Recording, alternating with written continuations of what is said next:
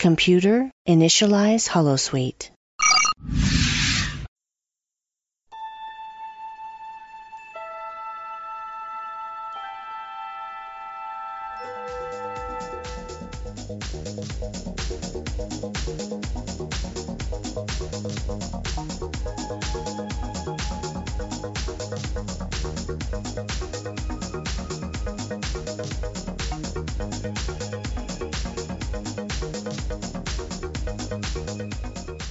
Hello, everybody, and welcome to Random Trek Review, the podcast where we analyze, discuss, and review randomly selected Star Trek episodes. My name is Andrew, and I will be joined this week by my good buddy Matt, as always. But unfortunately, Matt, you're going to need to supply a blood test this week to ensure that you are not, in fact, a changeling. So roll up your sleeve. Let's prove that you are, in fact, the real Matt. Well, I certainly would like to roll up my sleeve for another reason, but yeah, I'm happy to provide a blood test to prove I am who I say I am and that I'm not secretly plotting to destroy RTR from the inside out. Now, the real question is your blood type B positive the same as Dr. Bashir? It isn't, actually. It looks like it's all good here. It looks like your blood did not turn into, changeling purple color, so we can continue on with the podcast from here. Yeah, I'm shaking the vial in front of you. Unfortunately, we have to start out the episode falling on the sword, as it were. It's the first time that it's happened, but this is actually a RTR mistake. Last week, we pulled out, of course, the Deep Space Nine episode In Purgatory Shadow, and I did my recall and everything, but in fact, In Purgatory Shadow is a Part 2 episode, which maybe would have helped me a little bit, I don't know, but it turns out that it's a two-part episode, and so next week we are going to do the second half by Inferno's Light. So, Matt, why don't you give me a recall for this particular episode, and then next week we're both going to get a little bit of a respite, so we won't have to worry about doing a recall. So this week, I think I did a switcheroo, but nonetheless, give me a rating out of 5 Dominion invasion fleets. I'd like to reassure all our listeners that our administrative assistant who deals with putting the episodes in the hat was severely disciplined over this minor mishap. He got demoted like Tom Paris. Exactly, for a year and a half, or there will be a lowly ensign rather than a lieutenant in the RTR Starfleet. As for your recall at the end of our last podcast, you definitely did a bit of a switcheroo. You were talking about how Kira and Odo and I think Garak got transported through time back to when Deep Space Nine was still under the Cardassian occupation, and Odo, there was some deep dark secret that got uncovered that Odo did something that he shouldn't have back in those days, and I know the episode that you were thinking of. I believe it's called Things Past. I'm not 100% sure. I didn't look it up. Pretty good recall of that episode, but unfortunately you didn't really make any mention of any Dominion invasion fleets or Garak or Worf going off on chasing after a long lost distress call from Tane or anything like that. So unfortunately, it would have been nice for the characters in this episode if there were 0 out of 5 Dominion invasion fleets, but unfortunately, they're not so good for you. But I'm gonna have to go 0 out of 5. A little classic switcheroo, as we are both very prone to doing. Yeah, the switcheroo has been the tale of Season 3 RTR. We have had a lot of switcheroos. I guess maybe that's just what happens when you watch too much Trek. You get them all jumbled and switched and mixed around. So this, of course, is In Purgatory Shadow. It is from Deep Space Nine, Season 5, Episode 14. Its original air date was February the 10th, 1997. And the guest stars, lots of big-time guest stars here. We've got Andrew J. Robinson as Garak. We've got Mark Alamo as Gul Dukat. Melanie Smith, I think this may be her first time playing Ziyal. We've got J.G. Hertzler playing Martok, and James Horan as Ikatika, I think it's pronounced. Ikatika. Well played. Well said. This one was written by Ira Stephen Bear and Robert Hewitt Wolfe, and it was directed by Gabrielle Beaumont. Now, if you did what I did and did the old switcheroo, you maybe need a little bit of a synopsis just so that you're in the right headspace for which episode this is. While looking at some Cardassian intercepted codes for Starfleet, Garak deciphers an important hidden message from his former mentor, Enabran Tain. He tries to sneak away, only to be stopped by Dr. Bashir, who smelt that something was up. Starfleet decides to send Worf along with Garak to investigate, and they are glad that they did, as Worf and Garak stumble upon an entire fleet of Jem'Hadar ships waiting in a nebula just inside the wormhole. Worf is able to get a message off just in time so that the station can prepare for the imminent invasion, but then he and Garak are put into an asteroid-like prison that is supposedly inescapable. They find General Martok there, who has been there for 2 years, and dun dun dun, Dr. Bashir. In one of the great Trek surprises of all time, Dr. Bashir has been replaced with a changeling on the station. And that's not the only surprise that we have, as it turns out, in a very Empire Strikes Back-like reveal, that Enabran Tain is in fact Garak's father. All right, Matt, now, I don't know that we necessarily need to give our overall impressions here. I think that it's safe to say that this is, one of the more shocking episodes of Star Trek. I can definitely remember the first time that I had watched it. It was kind of like a 1-2 punch, as it were, almost as if, in boxing, it's just like boom, boom. What are your thoughts of this happening kind of originally? I know you watched it during the original run. This was one of the things that remained secret to me watching it years and years later, but do you remember this being a big moment kind of watching it live? Absolutely, yeah. I still remember pretty clearly when, they first meet Martok, and then they're like, oh, they're bringing him out of solitary or whatever, and then they're like, oh, who's this? And they're like, oh, another. And Martok, I think, says like a friend or something along those lines.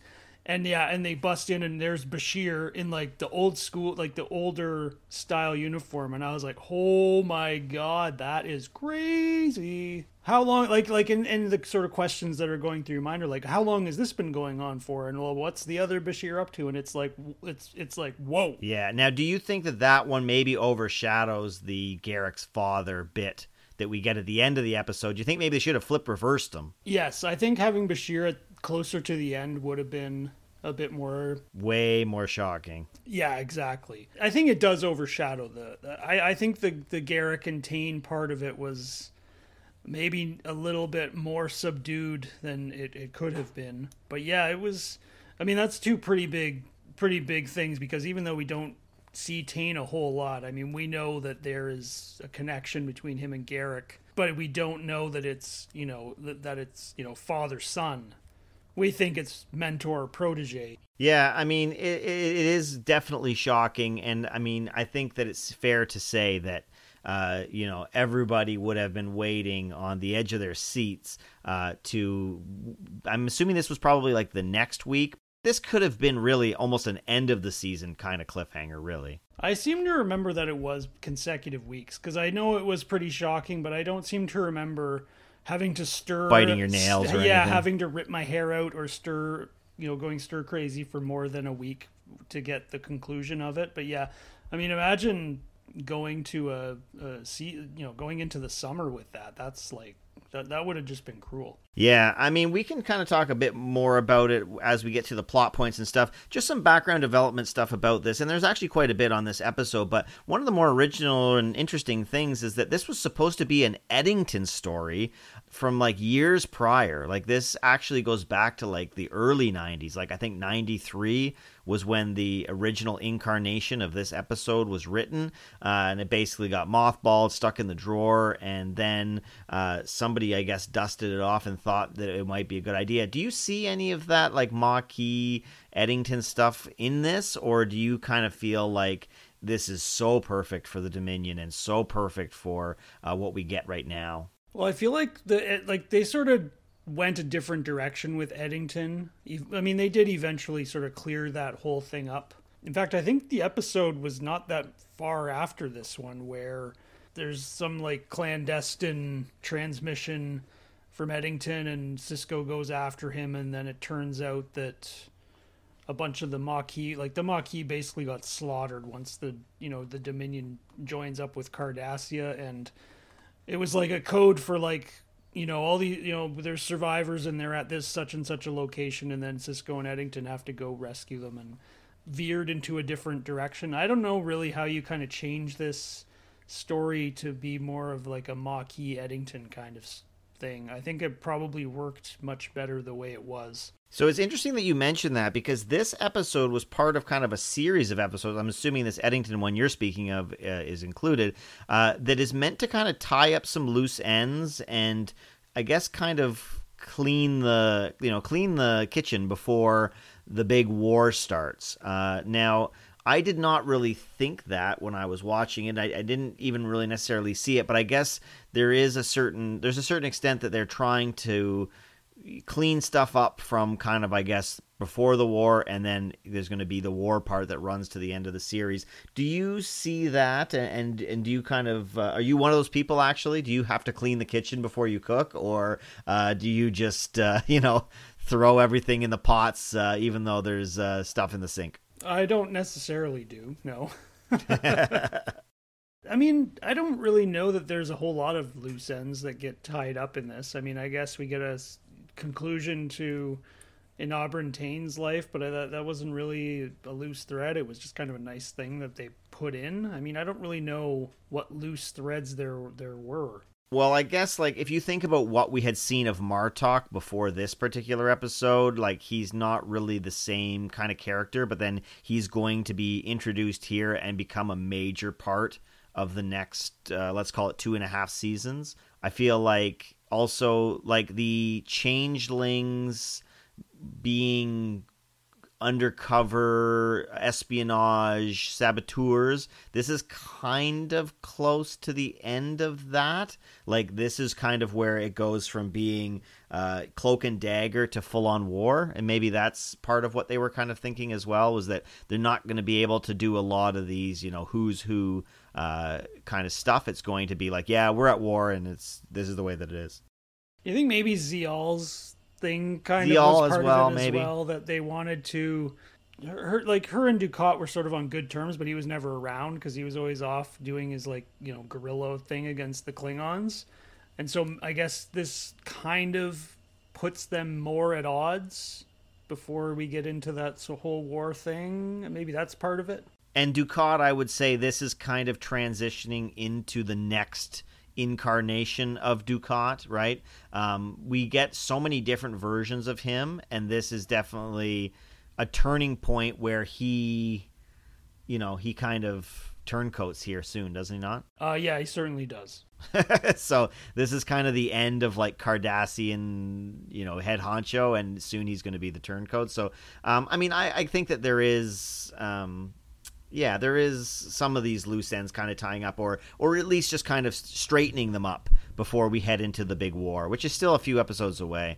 Now, originally the ending was also going to be a bit more straightforward, but I guess with Garak and Tane and the Cardassians, they never want to do anything that's just, played for straight. So, he was originally just going to be like, I love you, son, and that was going to be it. But I guess they chose to do it in a little bit more opaque way. I think that that's the right move, personally. Do you kind of have a thought one way or another? Absolutely. I mean, Tane is not going to be straight about anything, and just like Garak is never straight about anything. It would be almost disappointing, I think, that there wasn't a bit of verbal jawing, I don't know if that's the right word, but verbal maneuvering to finally get Tane to acknowledge and accept Garak as his son, and him to admit that Garak is his son.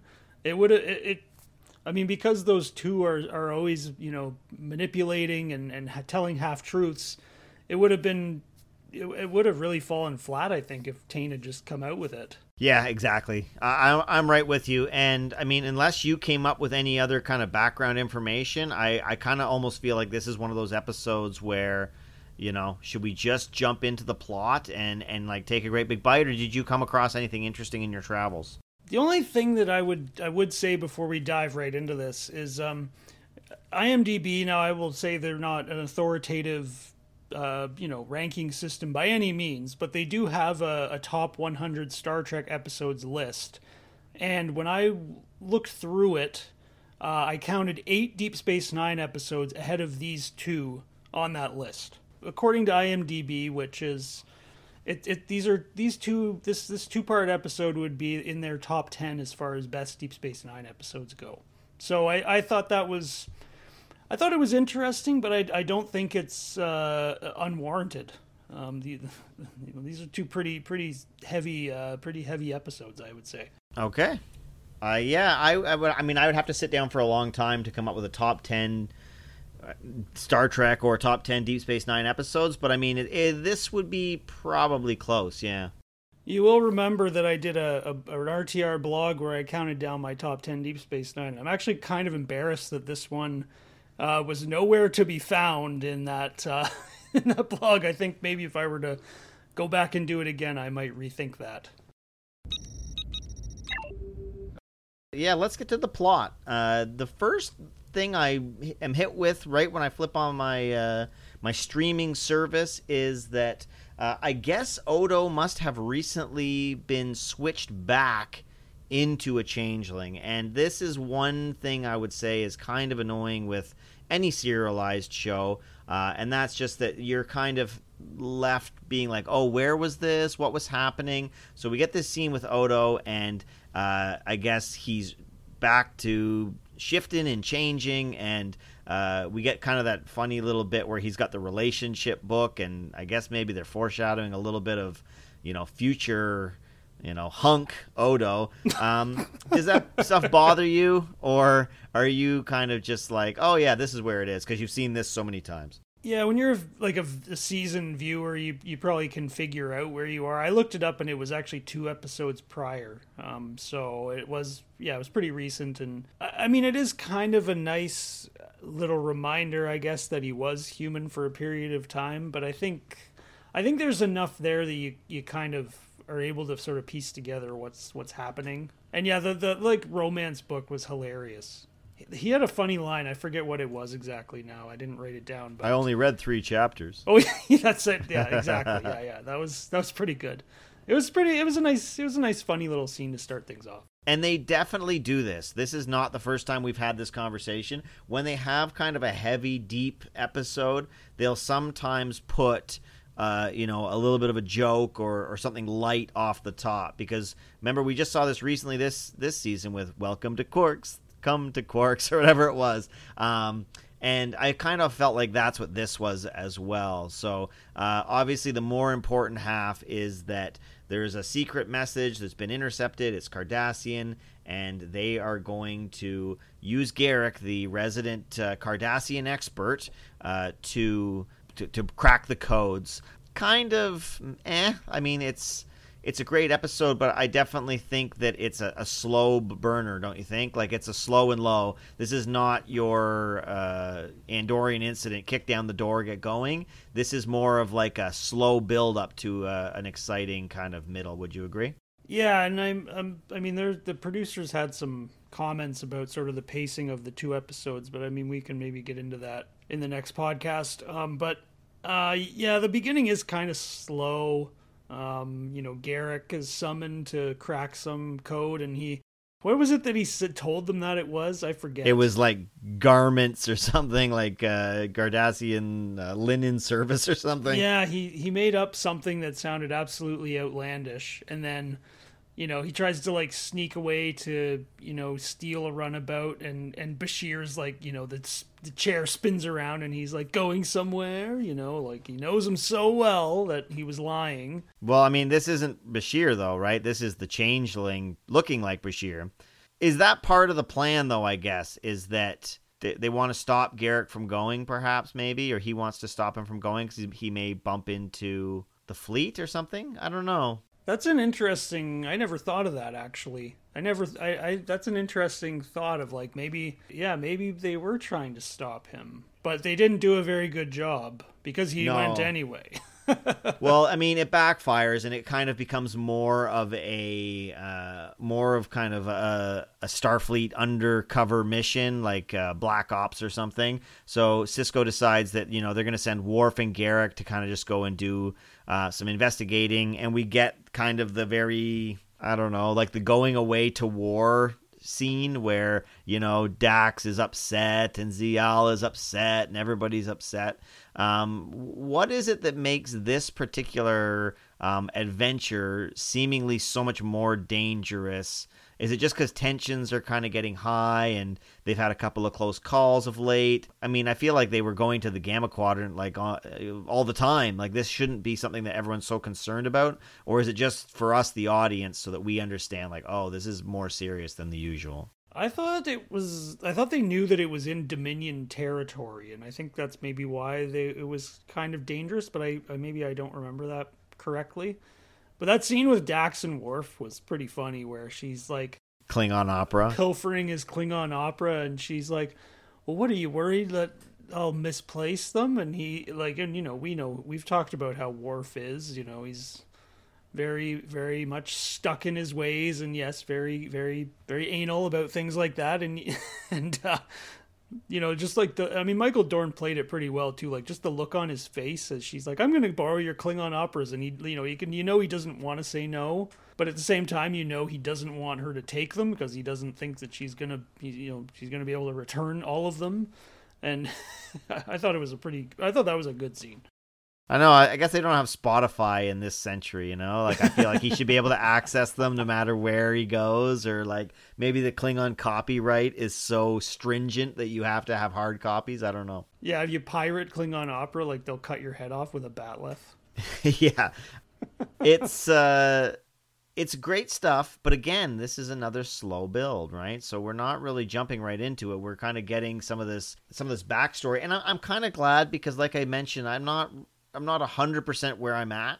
I haven't watched through Deep Space Nine enough to remember, like, oh, middle of season 5, this is where this is where that is. So this is where Ziyal is got the hots for Garrick, and he's kind of playing coy. They have been kind of budding their relationship just vis-a-vis the fact they're the only Cardassians in a Bajoran human station.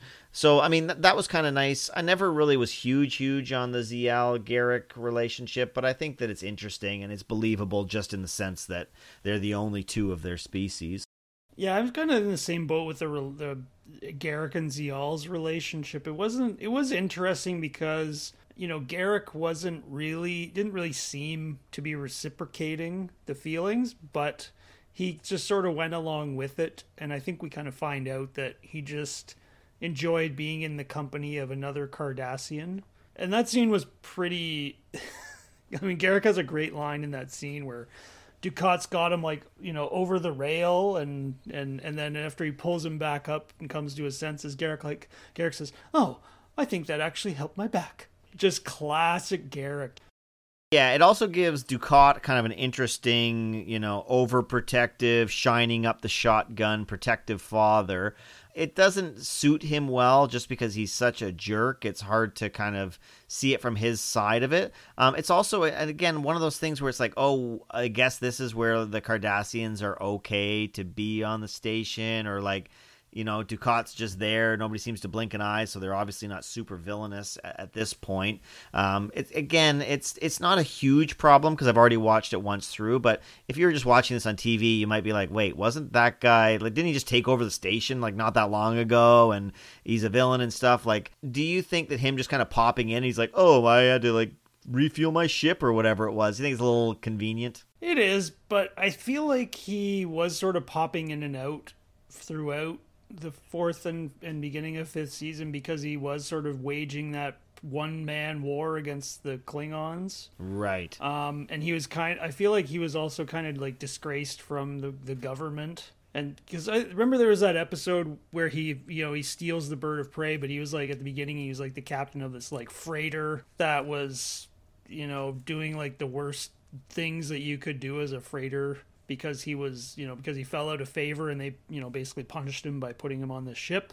It is kind of a convenience that he is able to do that, but I think it kind of works here because, he just sort of drops in and here he is. Yeah, and I mean, it definitely works, right? So we also get a little bit of Kira Dukat, who, I mean, of all the, I'm going to call them a couple, but they never really are actually a romantic couple, but they're always like adversaries. And this is another step, another section of their relationship.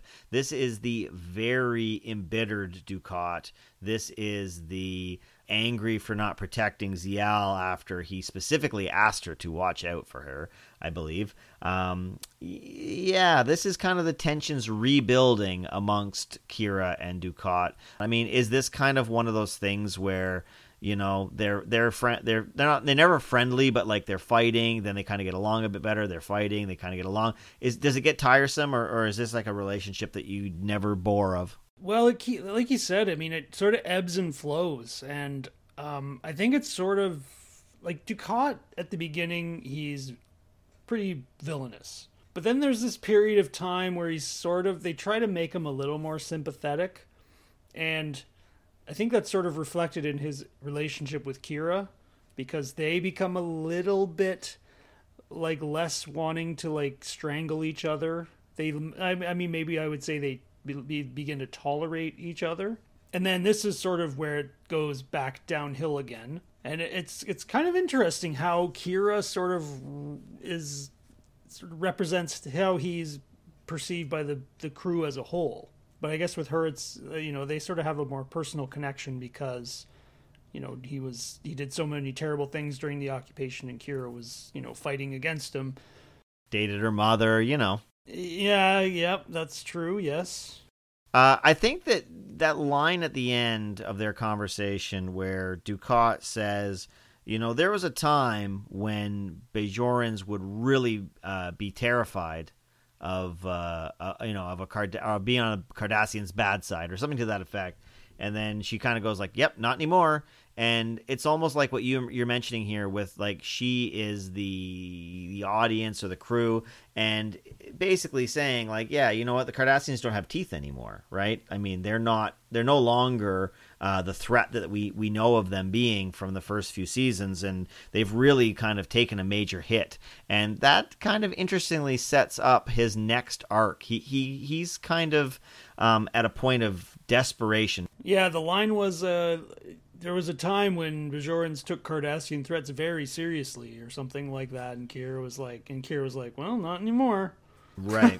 Yeah, it's kind of interesting right now knowing what happens. Maybe we all should have kept a closer eye on Dukat because he ends up becoming a major part of the next kind of the next major storyline. So be that as it may, this is really just icing on the cake, isn't it? Like these little bits and pieces, they're like we said, they're wrapping some stuff up and kind of setting some stuff up. But I mean, the reality is the episode is, you know, Garak and Worf, they're going to team them up, they're going to stick them on a runabout, and they're going to send them into this very inhospitable place, and we're along for the ride. So what are your thoughts on, you know, Garak? He's going to join Starfleet, and he's practicing lying, and he mentions that, you know, lying is a skill that you have to practice. Do you think that that's because, you know, his lie didn't work on Bashir early on, and so he's trying to, like, touch up his game, or is he really just trying to bug Worf and get under his skin? I think it might be a little bit of both. I mean, I think there is some truth to his line that, you know, lying is a skill, and if you need to be proficient or whatever, or maintain a level of excellence, you must constantly practice. But I think he was also just trying to have a little bit of fun at Worf's expense, and I think he succeeded. That was a really funny scene. And pure Garak to just like spin up this whole lie, this whole ruse, just to have a laugh. And I think when the exchange was all over, you know, he even said like, you know, Mr. Worf, you're no fun at all. And Worf sort of looks at him and he's like, good. I love that. It's so Worf and it's so Garak. Yeah, it's definitely like Jack Lemmon and Walter Matthau, like the odd couple kind of bickering and fighting, which I definitely appreciate. But I mean, again, this is a little bit of levity before they cruise into this nebula. I forget the name of it. It's actually the same nebula as from Wrath of Khan. Did you know that they just took it and flipped it upside down and reversed it, and away you go.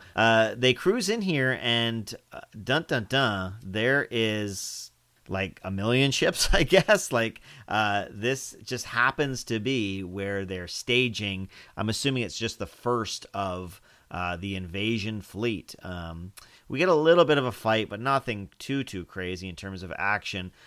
This is kind of like the shock that we never even talked about, right? Like, this in and of itself is kind of a big deal. Just the fact that, they cruise in and, oh, wait a minute, the Dominion isn't messing around. Like, it's looking very much like they're going to go through the wormhole and attack. Well, yeah, I think I mentioned before we started here, like, I totally forgot that this part of the episode was even in here. Like, if you had told me, if you had like sort of given me like 5 seconds on Google and then said, oh, what happens in this episode, I would have been able to tell you everything about Garak and Worf going to that prison and Worf being forced to fight and Garak having to like crawl through the wall. I would have been able to tell you everything about that part of it, and I would have completely glossed over the fact that, this is where the Dominion sends a giant fleet.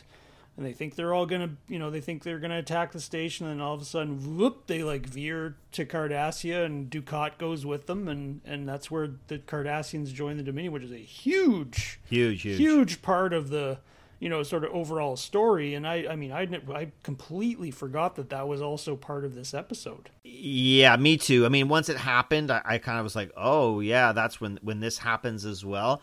They don't do a very good job of kind of piecing this, because they send Worf and Garak, and Worf is able to kind of send off one last message before they eventually kind of get taken to the prison. It's basically like imminent, ships, whatever. It's very kind of truncated. And then there's this weird little bit, and I know what they were trying to do, but I don't know that it was necessary, was they send Kira in the Defiant, and it seems like she's gone for like 5 minutes.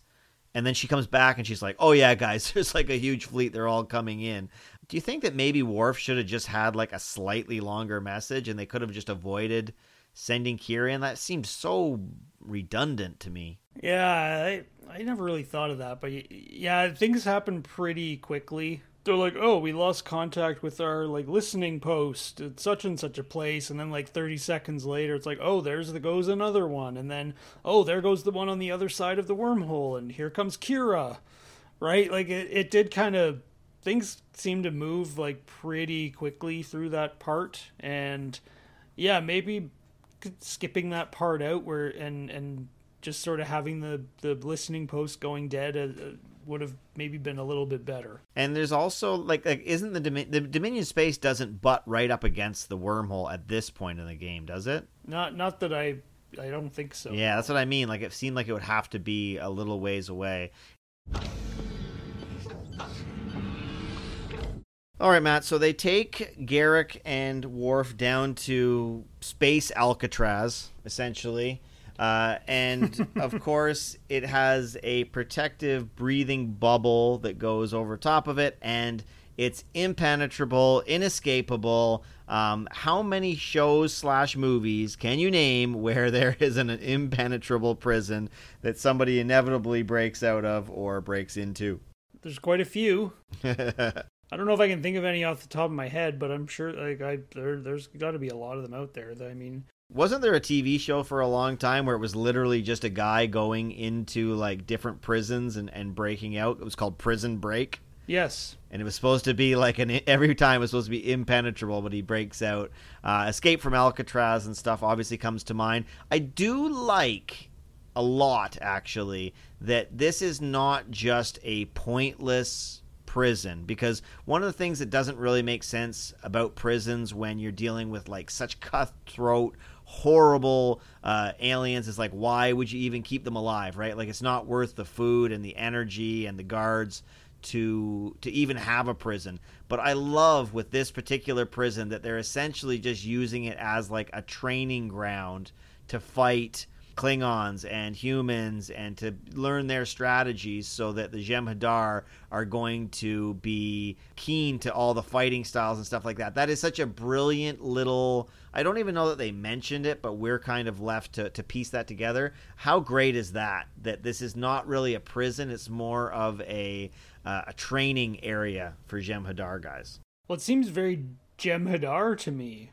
You know, these are very proficient fighters and soldiers, and it would make sense for them to want to learn how to fight these, you know, other aliens that they're not familiar with and get, you know, learn how to defeat them. Yeah, I think it's a pretty clever and pretty fitting thing for them to do this rather than just let them rot away in a cell. Or just kill them, right? Yeah, or just, you know, fling... What did the first say? He's like, there's nothing outside the compound but vacuum. Yeah.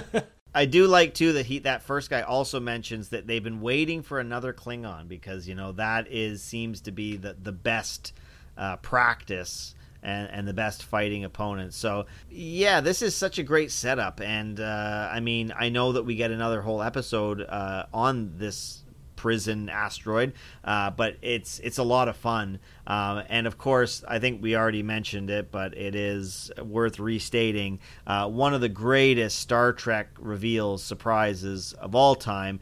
There's somebody who's in isolation. He's a close friend to Martok.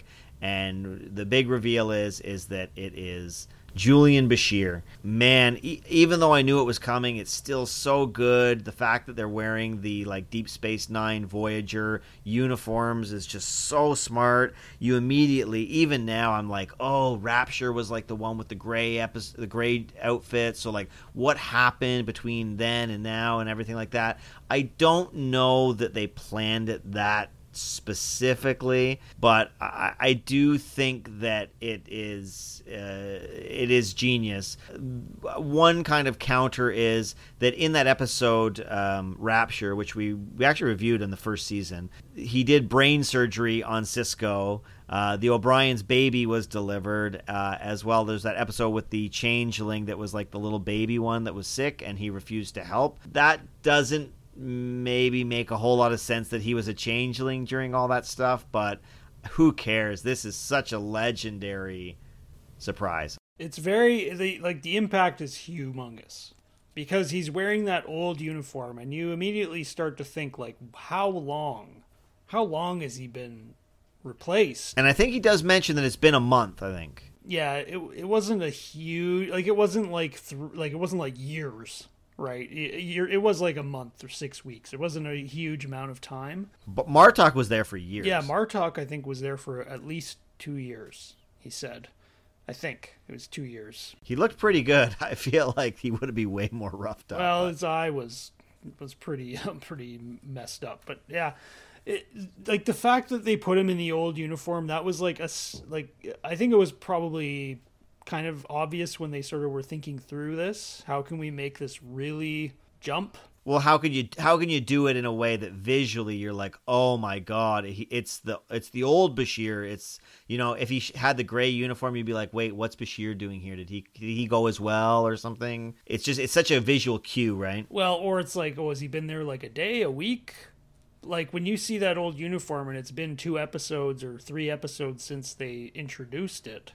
It's like, whoa, man. And it was all dirty. It was all grimy. And it looked like he's got like a beard now. Yeah, exactly. Yeah. So like the way that they made the visual changes to Bashir, the uniform, the grime and all that, like you see that and you're like, holy cow. Like how long has he been there for? And how long has this other Bashir been like wreaking havoc? And what is he up to? What is he planning? Like this, it's just, there's so many things that hit you all at once just when they like sort of fling him in the cell and you see his face. Very, very big. This arguably is, and I've already told you this before, but I'll reiterate it, is that this Cloak and Dagger, don't know who to trust, don't know who's a changeling, who is human, is some of the best stuff that we probably ever got. The episode where they find out that there's all the changelings on Earth impersonating key political figures and Sisko has to go back and help them. classic episode. So good. The only thing I really didn't like, and I don't remember this, so maybe it's just kind of watching it with fresh eyes. I hate how the Bashir on the station, as soon as the audience is revealed that that he's a changeling, he completely changes. Now he's like a mustache twirling 1920s smirking villain, and it's like, oh, you didn't need to do that, right? Like, he's in the elevator and he literally gets like the Grinch smile.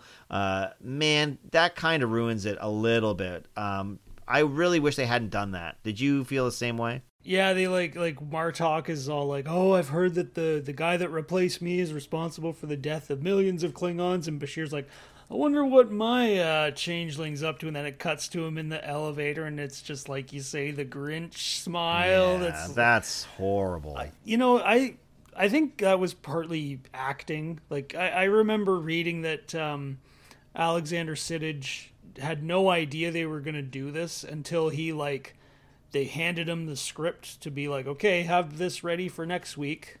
And he's like, holy crap, my guy's being replaced by a changeling. And so he actually tried to do some things to kind of make him seem a little bit more off, evil once the reveal was made. It's a little too much, man. Yeah, the kind of smirking in the elevator, like, But not even that. It's even how he interacts, because O'Brien's like, oh, Bashir, like, you're up awfully early. He's like, oh, just bringing you some toast and marmalade. It's like, what? What is this? This is like so out of character. It's so like, I love this episode. Don't get me wrong. I just wish that they had left the guy on the station being Bashir kind of more like he had been playing it, because it was like, it's so deep, the infiltration. That's the part of it that is so scary, is that like, oh, you could be replaced and nobody will know. They are so good at replacing you. The voice will be the same, the look will be the same, and they can even act like you while they're like sabotaging. So that's the part that I kind of feel like was missed. Also, the other thing that is just totally tragic, it was never used enough for my personal taste, and I also think that they could have went so much further with it, was that the blood testing for determining who was a changeling and who wasn't was so genius. I loved any time they did that. It reeked of, like, remember The Thing, that episode where, or the movie where the thing can infest you when you're in the Arctic and everything. God, that was so good. I wish that they had somehow been able to keep that going, but of course, eventually it just it's not effective anymore or something. I can't remember why they ditch it, but man, isn't that such a great little way to, who's your enemies and everything. I feel like they could have done more, but remember the old Way of the Warrior where Martok just like takes his knife out and just slices his hand open? Well, I mean, it would have been a great thing to do, right? For, like, if you think about anti-vaxxers and stuff, somebody who's like, I'm not doing the blood test, like that. Oh, well, if you don't want to do it, I guess you must be a changeling, Well, I'm not. My word should be good enough. Like, there's just so many ways you could take it. I always love that stuff, and I thought that it was a great time that they did it here. Yeah, exactly. Yeah. Well, even in the prison, they managed to do it. They managed to like. Yeah, they found something sharp and did it. Hey, it's the only way to know, right? To prove it, yeah. Now back on the station, they're privy to this big invasion fleet, and so they are going to, kind of pull out the last resort, I guess it is, and that is they're going to actually legitimately blow up the wormhole. It's a little bit cheesy and a little bit like, I don't know, but they say that, oh, we can blow it up and like the profits will be fine, like that part was like a little bit underwhelming. I kind of almost wish that they were like, hey, listen, we're gonna have to just kill these things. Like there's no way around it. Well, I feel like it's something that they even mentioned that like someone on the Trill, I think it was the Trill homeworld, like some scientists had been working on this. And I feel like that's something that Sisko would always probably want to have in his back pocket.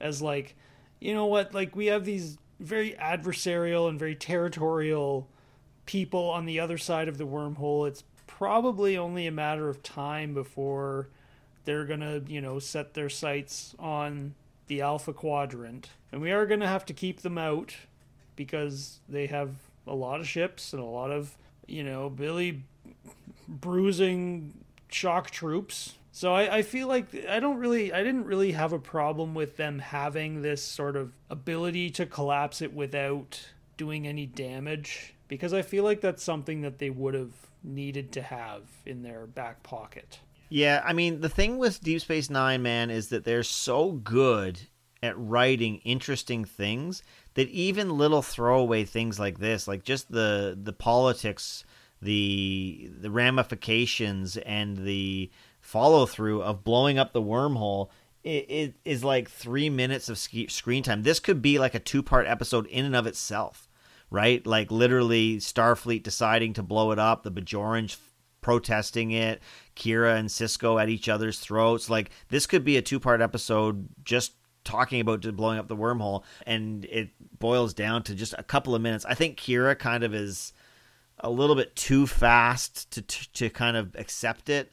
But I mean, this is again not really about blowing up the wormhole. This isn't about the morality of that. It's all about the fact that when they go to do it, it's been sabotaged, and so now they know somebody is infiltrated the station. A little bit cheesy as well, where it's like that one panel is like sparks out and like, oh, doesn't work. We're jumping ahead a little bit here, but we might as well kind of go to it. What are your thoughts as ships are pouring out of the wormhole and there's a saboteur on board? Do you think that maybe they could have done the flip reverse and perhaps shown that it was sabotaged and then flip back to the prison, and you see that the new Bashir, the old Bashir, is there, and then you piece together, oh no, it's the Bashir on the station is a changeling, and that's how the episode ends? Well, they definitely could have maybe reordered things a little bit so that it would have been a little bit more shocking to have, like you say, have the, what was it, the graviton beams to collapse the wormhole not work.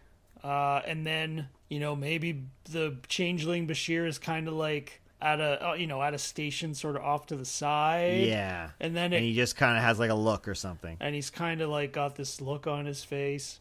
And then you cut back to the prison and they're like, oh, here comes our friend from Solitary. And they, you know, throw Bashir in, and then it's to be continued. That to me, I think works better. But I mean, there may be reasons for why it was ordered this way. And I mean, I guess the visual of all the ships pouring out of the wormhole is also pretty like, uh-oh, what's this going to turn into, right? So I'm not necessarily against it. I just really kind of feel like it would have been much more shocking that way. But again, that's just the writers are so good that they have 3 cliffhanger moments in this one episode, which is just crazy. I mean, I don't really think that that's any easy feat, to say the least. And then we have our Empire Strikes Back moment, which in my memory, this was so much deeper, so much heavier, so much more shocking. I don't know, maybe I'm just used to it now or something. What are your thoughts on Garak, I Am Your Father? Well, it's like I said earlier, I mean, it was pretty well played out, because, you know, Tane's not just going to admit it, and he's not just going to do it. There's got to be some like wordplay and some verbal maneuvering before we get our nice little shocking reveal that, you know, Tane is Garak's father. You know, it was a much different circumstance than Empire Strikes Back, obviously. I mean, Tane's on his deathbed. You know, he's I mean, what didn't Martok come to Garak at one point, and he's like, you know, if you have anything to say to him, you better say it now. Go say it, yeah. Yeah, so, you know, it was a different way of sort of having the same kind of shocking reveal, but I thought it was, you know, it was a bit subdued, but I think that's sort of circumstantial. You know, how much drama or how much flair can you really have when the guy's like, you know, on the verge of keeling over, you know? I thought it was good, and I thought it was fitting considering the 2 characters involved. I did like how he put up the front, and then there's a point where Garak literally is like, hey, like, you're dying, you know, you can drop the official government secret talk. And they do get a nice little moment just talking about, I guess it seemed like some sort of picnic or some sort of like special father-son day that they once had. And it almost is alluded to the fact that like it literally may have been one day where they actually were able to do something nice, and the rest of the time it was these missions and stuff. So I think it is nice closure in that respect. Well, and I also like that sort of Tane immediately like starts like listing off all these guys that like I guess he wanted killed. And I know. Like, it's like, you know, watch out for so and so, and I hope you take care of this guy, and don't forget about you know, Gull, whatever. And Garrick's like, it's all taken care of. Your enemies have all been eliminated, and he, you know, that's a very Garrick and Tane thing to do. You know, go through the laundry list of people that you've pissed off over your lifetime and make sure they're all dead. But I mean, the final request, right? Like the deathbed wish is for Garrick to fight against the Dominion, and as we already know, that ends up kind of being true. So that is kind of an important thing kind of moving forth, because Garrick, I mean, at certain points, you're never sure where he's going to stand, but this definitely leans him towards the fact that like he's going to, whatever side he's on, it's going to be the side that's against the Dominion. And I do like that. I think that was a nice bit. Yeah, definitely. And I think it maybe explains some of Garrick's motivations, like as the war sort of officially breaks out. Especially when the Cardassians join the Dominion and he literally has to go against Cardassia. It really shows how loyal he was to Tane, that he would literally basically sell out his own people, and that ends up happening. So, yeah, really, really well done.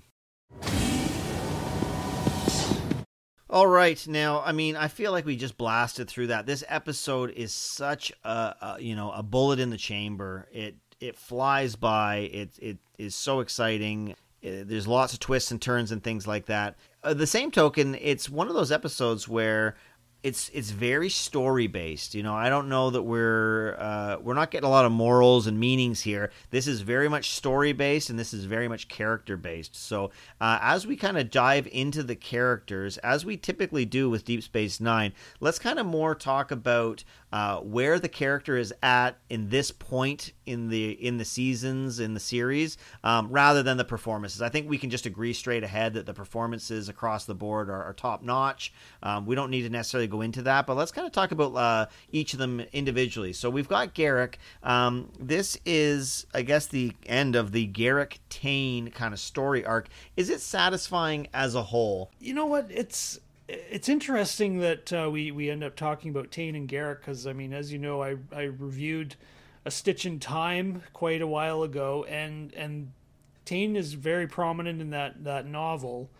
And I mean, I know this isn't considered canon, and I mean, you know how I feel about canon, but anyways, it's interesting that when you go back and look at the episodes, you kind of maybe think that, yeah, that it does kind of make sense that they were that. I think the idea is that Garrick is like sort of an illegitimate son, and that's why it was kept on the DL, because, you know, as Cardassians are very, very strict about, you know, family being the most important thing. So yeah, I mean, overall, I think when you go back and sort of look at it, you can kind of see things that kind of hint at it. You know, Tane is very, very hard on him and has very high expectations of him, which, you know, you may expect from a father towards their, you know, father for their son. So yeah, that whole thing was actually quite interesting, especially that other 2-part episode where we really get to see those two together quite a lot. Yeah, and I mean, I guess kind of moving towards Tane, so I mean, are we kind of left to believe that he's been put into this prison and that there's a changeling out there impersonating Tane? It's hard to kind of remember. Like, he was basically retired, wasn't he? Like, he wasn't really an active member of the upper orders of the Cardassian or anything. So are we left to kind of believe that that's the case, or he's just such an enemy they were just going to throw him in this prison and teach him a lesson? Or are we just kind of left to leave it to our own imaginations?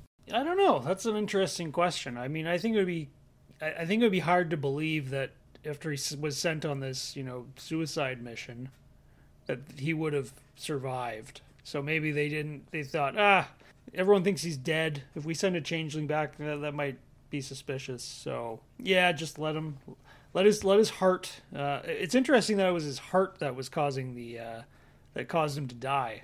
I don't know if you noticed that when Martok, they were like, "What's wrong with him?" And Martok said, "Oh, it's his heart." It's a very sort of poetic kind of way for him to die.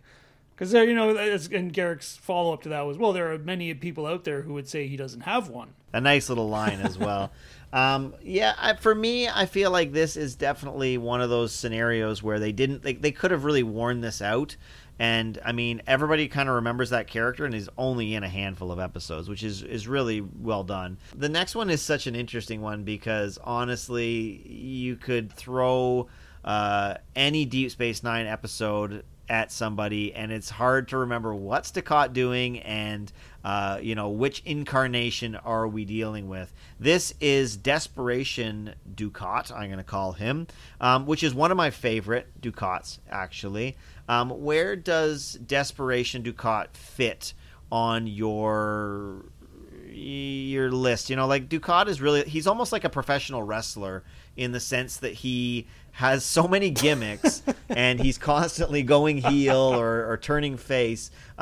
Where does this one rank for you kind of in the pantheon? I think the most interesting Dukat is when he's like just full villain. And I think the sort of stage before this where they tried to make him a little more sympathetic was interesting. But the Dukat here, like, he's at a point where he will do anything to get back in the good graces of Cardassians. That makes for some interesting choices on his part sort of throughout maybe like late season 4, early season 5. And I mean, Dukat is a character that is always interesting, Trying to make sense of what's going on in his head is always kind of an interesting exercise. Yeah, I definitely feel like this one particularly, though, where he is so radical in terms of what he's willing to do, makes it very unpredictable and I think leads to some great moments for him. I think that like Religious Zealot Dukat is one of my least favorite ones. The one before this one, like you mentioned, I'm not crazy on.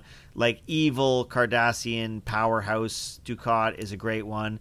I also am a big fan of Dukat at the end when he becomes so desperate that he shacks up with Odami Kai, which is a whole other bit. But anyway, this is a great period of time for Dukat, I think, anyway. Next up is Ziyal. This is played by Melanie Smith. I believe this is her first time playing Ziyal. This is late stage Ziyal, I guess, because we know how this goes.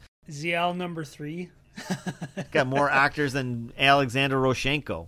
Almost, yep. You'll remember Melanie Smith as the Jerry's girlfriend on Seinfeld that he made out with during Schindler's List. Is it really? I didn't know that. That's funny. It is, yeah. During Schindler's List.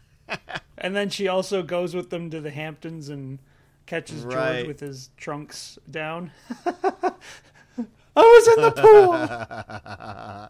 I did not know that. Yeah, so under the Cardassian Bajoran makeup is one of Jerry's old girlfriends. Nice. Yeah.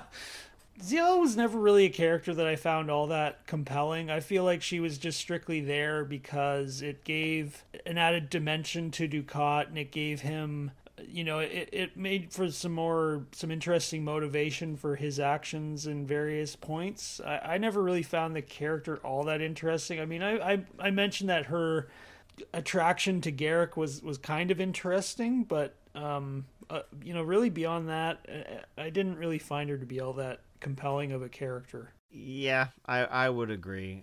I definitely feel like it's I know what they're trying to do, and the problem is that there's just so many great characters on Deep Space Nine that she just kind of gets lost in the shuffle to a certain extent, and there's just so much other stuff going on. It's so hard-hitting that it's just kind of like, oh, yeah, Ziyal, yeah, she's okay. Speaking and maybe shifting to somebody who's a little bit more of a heavy hitter, and I think one that we can all agree on, this is Martok. Now, Martok is interesting because we have seen him before, correct? The Changeling version, yes. Right, and we definitely get... Yeah, we kind of get this great introduction where we learn that he's been fighting amongst these guys for like 2 years, and man, he's likable. He ends up being kind of one of my favorite side characters on Deep Space Nine, and I don't know if it's just the betrayal or what exactly it is, but some characters, some actors, they just chew scenery, and I would say that this is one of them. What are your thoughts on, I guess we might as well just call him like early Martok. Yeah, in part 2, I wrote in my notes, Martok is such a great Klingon. Yeah, really. Just trying to stick strictly to what we see in the first episode here. You're right. It is a good introduction, and you do get the sense that this is a guy who is very concerned about honor. He mentions that his imposter is responsible for the deaths of millions of Klingons, and he's genuinely remorseful for that, and he's not happy about that. That some guy impersonating him is causing all this mayhem and hardship for his people, and he's been fighting these Jem'Hadar as best he can, and I mean he's looks like he's not having such a great time with it, but yeah, I think it's a great introduction to Martok, who over the course of the next 2.5 seasons is going to become a very important part of the crew, and really a great well-rounded character over the course of the rest of the series. I do love to. It's really super subtle, but right when Worf walks up and introduces himself to Martok, I love that Martok mentions oh, I've heard of you. Do you think that that's a nice little rub, the fact that Worf is known throughout the the quadrant? Do you also think that maybe he knows of him for a bad reason, or do you think that he knows of him for a good reason? It could be both. I mean, True. He was dishonored in Next Generation. He's also Starfleet, the only Klingon in Starfleet. There's lots of reasons why he could potentially know who it is, but I thought it seemed like it was kind of I know you're a good dude, that kind of thing. That was sort of the impression I got, too. It's not like he was oh, I've heard of you. Right. And then I guess last, but certainly not least, or maybe least, I don't know. I don't really have much to say. James Horan plays Ikatik. Ikatiki, Tiki Tiki Tata. I don't know how you pronounce this Jem'Hadar name. It is kind of the main guy running the prison. Do you have anything that you kind of wanted to mention about this guy, or is it basically we can just move on? Only that we've encountered James Horan before. He was okay. Remember in Descent Part 2, there was that really sort of arrogant tactical officer? Right. That was okay, him. Yeah. And he was also Joe Brill in that episode with the Ferengi scientist of Next Generation. Oh, okay. Cool. And I think he was also in the pilot of Enterprise. Okay, this is if anybody's. I think it was like a Sulu. Yeah, if anybody's wondering why Matt always beats me at the end of the year trivia championship, you're getting a little preview right now. I don't have much to kind of say, and I kind of feel like maybe the production notes are slightly more interesting. So just really off the top, I think it's worth mentioning that Derek Garth is mentioned in memorandum at the beginning of this episode. And shockingly, he died in a car accident. He was a grip on the show, and he died in a car accident heading to work for this episode, which was super... super sad. And I mean, I guess just statistically that kind of thing may happen, but yeah, sometimes when they do those things, you're not exactly sure what it was, and that's where it was. I feel like we already talked about, but Siddig was not told that he was going to be a changeling. That's why the performance is basically the same in the previous 3 episodes. It's the first real appearance of Martok, so that's kind of a big moment. There's also a lot of dropped lines and kind of talk about old episodes and things that had happened. Did you pick up on any of those, or am I gonna have to kind of read them out to you? There were a few. Wasn't there a bunch of lines where Worf was "Oh, I was eager to fight a Jem'Hadar, and now he gets his chance." Yeah, I don't know. There were a bunch of other ones, but it was really sort of small things. Yeah, I mean, I guess a lot of it comes down just to the fact that we had seen Tane before, like you had mentioned in those 4 episodes. There was that episode, The Way of the Warrior, where Martok's son, that's the one where Worf embarrasses him. Completely embarrasses him. Yeah. Takes his knife, and then that was a pretty funny scene. Martok walks in, and he's like, "You robbed my son of his honor," and then Worf says, he's like, give him his knife, or I'll take it from you. And Worf's like, "Well, now that you're here, I no longer need it." He basically does it just to get a chance to talk to Martok.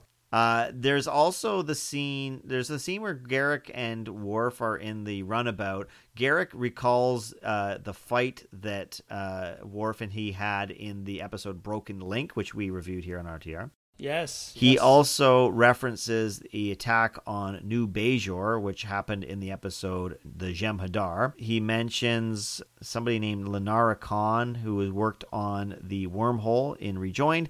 And there is a very quick, like blink and you miss it remark about Earl Grey tea, which is obviously a shot or a mention to Jean-Luc Picard. So yeah, lots of little kind of things in there, little Easter eggs that are pretty cool. The other major Easter egg in here is that there is actually a dropped line on the fact that there was a recent Borg attack, and based on the fact that First Contact came out right around Rapture, I guess, when they switched over the uniforms. I'm assuming that that Borg attack is, of course, Battle at Sector 001. Did you pick up on that one, Matt? Yes, I most definitely did, yeah. Yeah, I think that maybe that should have been kind of a bigger part, like the fact that Worf left to go on the Enterprise for that huge, like, back-in-time adventure. But I guess they kind of had their own thing on the go, so I can forgive it. Something I cannot forgive is there is no Jake in this episode. This is obviously an episode that you like, but why don't you tell me kind of the thing that you liked the most about it? Give me your favorite quote from the episode, your final thoughts, and a rating out of 5 cliffs to hang off of. I think my favorite line, you already kind of alluded to it just a second ago, but I'm going to read it out to you. So Garrick says he's on the runabout with Worf, and he says, "I just don't see why these runabout replicators can't provide a more varied menu. I'd like to get my hands on that fellow Earl Grey and tell him a thing or two about tea leaves." So yeah, that's a kind of a dig against Picard, I guess, because he just loves his Earl Grey. And there's another funny scene with Worf and Sisko, where they're, Worf sort of Sisko sort of giving him his final pep talk before they head out, and Worf says, "At the first sign of betrayal, I will kill him, but I promise to return the body intact." And Sisko goes, "I assume that's a joke." And Worf sort of looks at him like a totally straight face, and he goes, "We will see." That is a great one. That's so Worf, unintentionally funny. As for final thoughts, I mean, there's really, there's a lot to this episode. I mean, like I said, I totally forgot the whole Divinian fleet. I totally forgot that this was sort of where, in part 2, spoiler alert, Dukat ends up joining them and Cardassia ends up joining the Dominion. And, there's really, the beginning is kind of slow, but I think if you kind of watch these two back to back, it kind of makes sense that we got sort of this slow build up, because in the second part, there's just so much that happens. Yeah, it's, it's hard to pick out a lot of things that aren't really great about this episode. I mean, there's some good acting, there's the writing's good. There's some good, sort of light moments just before you head into something heavy. There's some crazy reveals towards the end. There's a fairly significant cliffhanger that sort of leaves you wondering, like, oh boy, what's going to happen next week? To me, this is, this is one that I think if I were to revisit my top 10 list, I think I would seriously consider putting this and part 2 in it. And so I think, I'm going to go with a score of 5 cliffs to hang off of out of 5. I mean, this is a really great episode with a lot of things to like. Yeah, I'm right there with you, man. Like, this is a classic Deep Space Nine episode. I don't have much bad to say. The only thing I don't love is that the changeling Bashir basically changes his acting as the audience finds out that he's a changeling, which I don't like. But other than that, like, man, I sat down and watched this, and when it was coming to the close, I actually checked my watch, like, is this already over? It's just so intriguing, and there's so many layers and so many great performances. It really is a gush fest all around. I am going to give it 5 out of 5 cliffs to hang off of myself. I don't know that it's the greatest cliffhanger, even of Deep Space Nine. I definitely think that some of the season finales that we got were much better, and obviously, like, Best of Both Worlds and stuff are, like, all-time greats, but man, this is totally in the running for a top 10 Deep Space Nine episode for sure. So excellent episode. And not only that, but, like, I am really pumped to see the second half, and if you have a cliffhanger where that's the case, then you did something right. All right, and that is the indicator that this episode is over, and Matt, you are looking fairly relaxed, and so am I, because we do not need to be put into the spotlight. We do not need to do a recall this week. We are, of course, going to look at the second part by Inferno's Light. And you kind of already talked about it. And since, we don't necessarily want to go off without anything in particular, do you have any fond memories for this one, like leading in, just to kind of give ourselves a little recap here on the back end? Yeah, it's, I think a lot of the stuff that they set up is, pays off pretty well in the second part. It's a little bit more action-packed. There's a little bit more excitement, but yeah, it's a very good episode. All right, well, you'll have to come back in 2 weeks' time in order to check that out, and we will look at By Inferno's Light. So long, folks. Bye.